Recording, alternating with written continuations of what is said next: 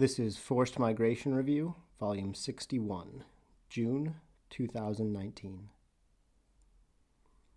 Principled Humanitarian Assistance and Non-State Armed Groups by Ruta Nimkar, Viren Falcao, Matthew Tebbett, and Emily Savage. The humanitarian community needs to develop a better shared understanding of how to provide principled assistance in areas controlled by proscribed groups. The principles of humanity, impartiality, neutrality, and independence are intended to enable, characterize, and guide the delivery of humanitarian assistance. However, as conflicts grow more complex, interpretations of humanitarian principles are being questioned, particularly in areas under the control or influence of proscribed non-state armed groups, NSAGs. Delivery of aid in these areas may clash or be perceived to clash with principles of public accountability and transparency, principles which are paramount for many donor states. In several recent conflicts, particularly in protracted conflicts such as those in Syria, Afghanistan, Iraq, and Somalia, Endnote 1, the most vulnerable people are located in areas which are or have been, Endnote 2, controlled or heavily influenced by NSAGs such as the Islamic State, Al-Qaeda, and Al-Shabaab and their affiliates. NSAGs such as these have been designated as terrorist groups by donor governments, and in some cases also by the UN. To reach the populations at risk, however, humanitarian actors need to engage with NSAGs, often through remote operations or through overcoming access restrictions. Engagement, therefore, entails an increased risk of aid diversion in a context where there are limited guidelines for acceptable degrees of risk. Recent compliance developments designed to ensure that aid supports the public good include tightening of anti-terrorism restrictions and reinforcing financial controls. In practice, these have reduced the ability of non-governmental organizations, NGOs, to reach the most vulnerable, in large part due to increased risk aversion and lack of clarity around the precise nature of the rules and regulations. Civilians in areas heavily influenced or controlled by NSAGs are frequently worse off than civilians in other areas, due to the general lack of goods and services and the specific protection risks affecting vulnerable populations, including targeting of religious or ethnic minorities. Markets are disrupted because of obstructions in the transport network, such as fees being demanded at checkpoints. Supply chain difficulties are often exacerbated by the fact that NSAGs do not prioritize civilians in the distribution of goods. Services are halted due to reductions in government personnel and uncertainty surrounding political power dynamics and control. Overall, interruptions in markets and services have a disproportionate effect on the most vulnerable, as the poor are less likely to be able to afford price increases. In some cases, NSAGs may take measures that reduce the well-being of the most vulnerable, for example by levying informal taxes on civilians or by excluding particular groups, often religious and ethnic minorities, from accessing goods and services. Provision of impartial needs-based assistance requires humanitarians to take active measures to reach populations in areas controlled by NSAGs. How do we negotiate access? Humanitarian agencies are accustomed to working on humanitarian access issues in a variety of contexts. Several policies and guidelines have been developed by donors, such as Swiss Solidarity and the UN Office for the Coordination of Humanitarian Affairs, and by individual NGOs, and include mention of negotiating access with NSAGs. In practice, negotiation may include measures that are at the edge of compliance and transparency rules. For example, trusted negotiators. Many negotiators are those with strong, typically familial links to NSAGs, and are naturally, therefore, unlikely to pass donor checks designed to ensure that staff do not have links to a prescribed group. Checkpoint fees. Physical access to areas controlled by NSAGs is often controlled by a series of checkpoints. To pass these checkpoints, humanitarian actors or contractors engaged by them often need to pay to be included on an access list, and then to pay small additional fees at individual checkpoints. Humanitarian actors can transfer risk by having suppliers transport goods, but the outcome is the same. Procurement processes. The number of suppliers in these areas is often limited, and those that are present often have limited literacy skills. NGOs and UN agencies have comprehensive procurement procedures, and potential suppliers therefore need to complete complex registration and tender forms and present business licenses of registration, such as a tax number. In general, very few suppliers have this capacity, and those that do are often linked to NSAGs, either through payment of facilitation fees or through familial links. As such, following the required procedure often means accepting diversion through a third party. Access negotiations. Negotiations often involve fielding requests from NSAGs that would divert resources. Common requests include adding family members to beneficiary lists, providing assistance to privileged ethnic groups, and providing assistance that can be diverted by armed forces. Often, NSAGs ask to access or vet beneficiaries. What risks are there? Current procedures and protocols around access negotiation involve significant risks for humanitarian actors, donors, and beneficiaries. Field actors do put mitigation measures in place, but these measures are sporadically applied. Some of the primary risks include reputational risks. At the field level, hiring the wrong negotiator, working with the wrong supplier, or the geographic location of aid provision may lead to a perception that the humanitarian actor is biased in favor of the NSAG. In turn, this may lead to reprisals by government authorities in other areas, distrust from target communities, and challenges in coordination and resource sharing with other actors. Financial risks. Humanitarian actors face finance-related compliance risks. For instance, attempts to widen supplier bases may result in incomplete or incorrect paperwork. This in turn may generate a situation in which an audit identifies disallowed costs. This may leave humanitarian actors with fewer resources to reach out to vulnerable populations and may undermine their ability to secure funding in the future. Risks to national and international staff.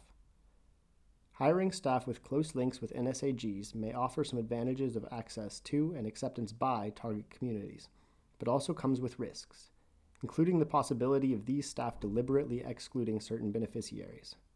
It might also be risky to terminate the contracts of these staff if performance issues are identified or a code of conduct is breached, as the staff may engage in reprisals.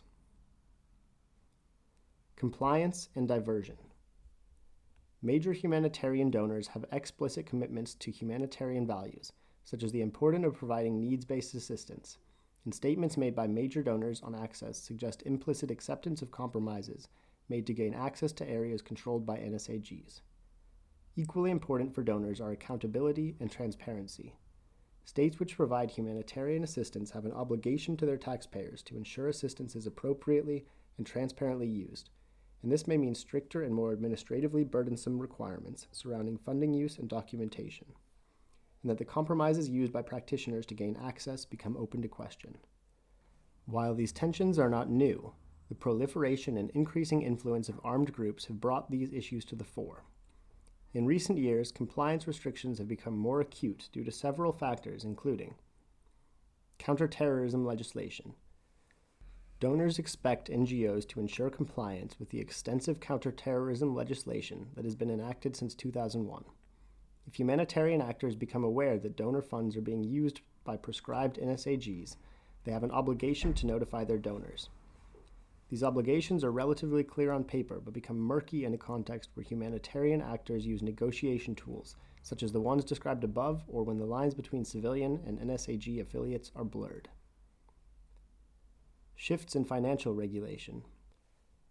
Following the 2008 financial crisis, banking regulations tightened, restricting the operations of some money transfer agents, hawalas, used to transfer money to countries with disrupted financial and regulatory systems. It is frequently unclear how hawalas gain access to areas controlled by NSAGs, yet NGOs are often reliant on them for implementing cash programming as well as paying staff salaries and other operational costs, frequently channeling millions of dollars through these systems annually. Monitoring of aid.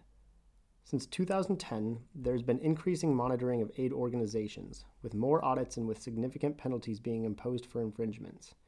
Restrictions have grown to the point that major donors are having public discussions about putting geographic restrictions on aid, reducing the capacity of aid agencies to operate in certain areas, and putting the principle of neutrality at risk. Ways forward. In an environment of murky choices, humanitarian actors and donors need to build a broad-based and steadily more explicit consensus regarding what constitutes acceptable risk when negotiating with NSAGs. We need to foster an environment that facilitates an honest appraisal of issues and challenges, encourages reporting, and supports collective discussion. We propose research into access and dissemination of best practices. Some research has been conducted, including the Secure Access in Volatile Environments, SAVE program, operated by Humanitarian Outcomes, Endnote 3, but additional initiatives are needed. Research should have two components: identification of effective factors that promote access and resolve contradictions between access and compliance, and identification of activities or initiatives that are unacceptable. Standard Operating Procedures, SOPs. One of the most significant challenges for humanitarian personnel in the field is understanding how to translate policy and guidelines into practice. The parameters differ significantly depending on country context and, in some situations, local contexts. Explicit discussions between donor groups and field actors and agreement on common SOPs will help to remove some of the uncertainty around implementation. Moreover, it will help ensure standardization between different field actors, supporting a more consistent approach to delivering aid. Collective positioning. Experience points to the strength and utility of humanitarian stakeholders agreeing collective positioning.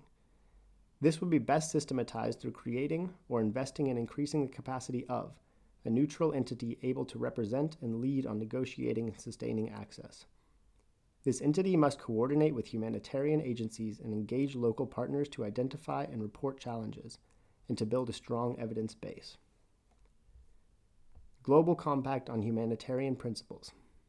Initiatives such as the World Humanitarian Summit and the Grand Bargain have succeeded in clarifying several complex issues facing the humanitarian community and uniting the international community around core commitments for change. A similar global compact process could be initiated for the principled delivery of humanitarian aid in areas controlled by NSAGs, where concerns about humanitarian principles may help to build consensus around central issues such as access and diversion.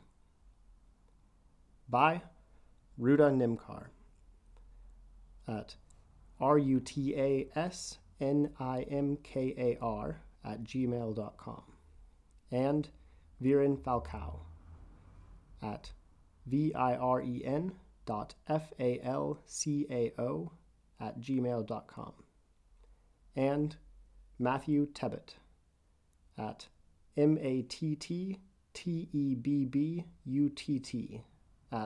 mattebbutt@live.co.uk and Emily Savage at emily.morgan.savage@gmail.com.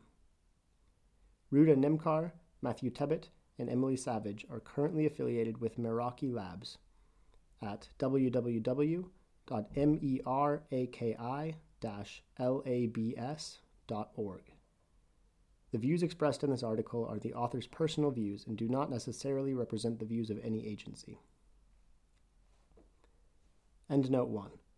All authors worked in Iraq in 2017 to 2018 for the Danish Refugee Council and also have experience in all other countries, including Afghanistan, Somalia, Syria, Sudan, and South Sudan. Endnote 2. Loss of control of a territory still presents challenges due to the potential for dispersal of members of such groups. Endnote 3. www.saveresearch.net. FMR is an open access publication. You are free to download, copy, distribute, or link to this article, as long as it is for non-commercial purposes and the author and FMR are attributed. All articles published in FMR are licensed under a Creative Commons Attribution, non-commercial, no derivatives license.